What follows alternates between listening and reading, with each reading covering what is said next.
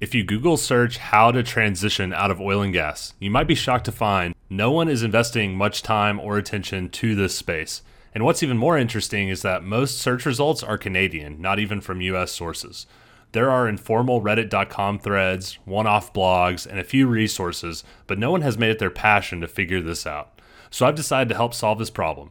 If you wish to or are forced to leave the oil field, what do you do? Where do you look? What resources are available? Hi, I'm Reed Stiles, and I'm creating this podcast for one main reason.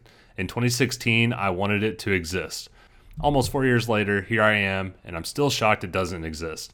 As a petroleum engineer by trade, I've relied on the oil and gas industry to exist and thrive to pay my salary. As I look at the economy, the technical advancements in oil and gas, and the negative sentiment towards our industry, it makes me wonder what opportunities exist in other industries and how other people found them. So here's the goal of the podcast. Interview people that successfully transitioned away from traditional oil and gas industry jobs, such as engineers, landmen, geoscientists, financial analysts, and so on.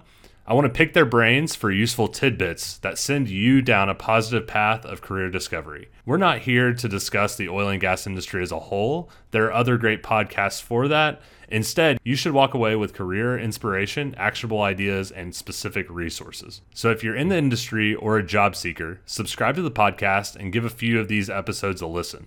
If you know someone that needs this podcast, please share it with them. If you or someone you know has a valuable story that could be shared with others, please email me at xoilfieldresource@gmail.com. Thank you, and now let's get to the first interviews.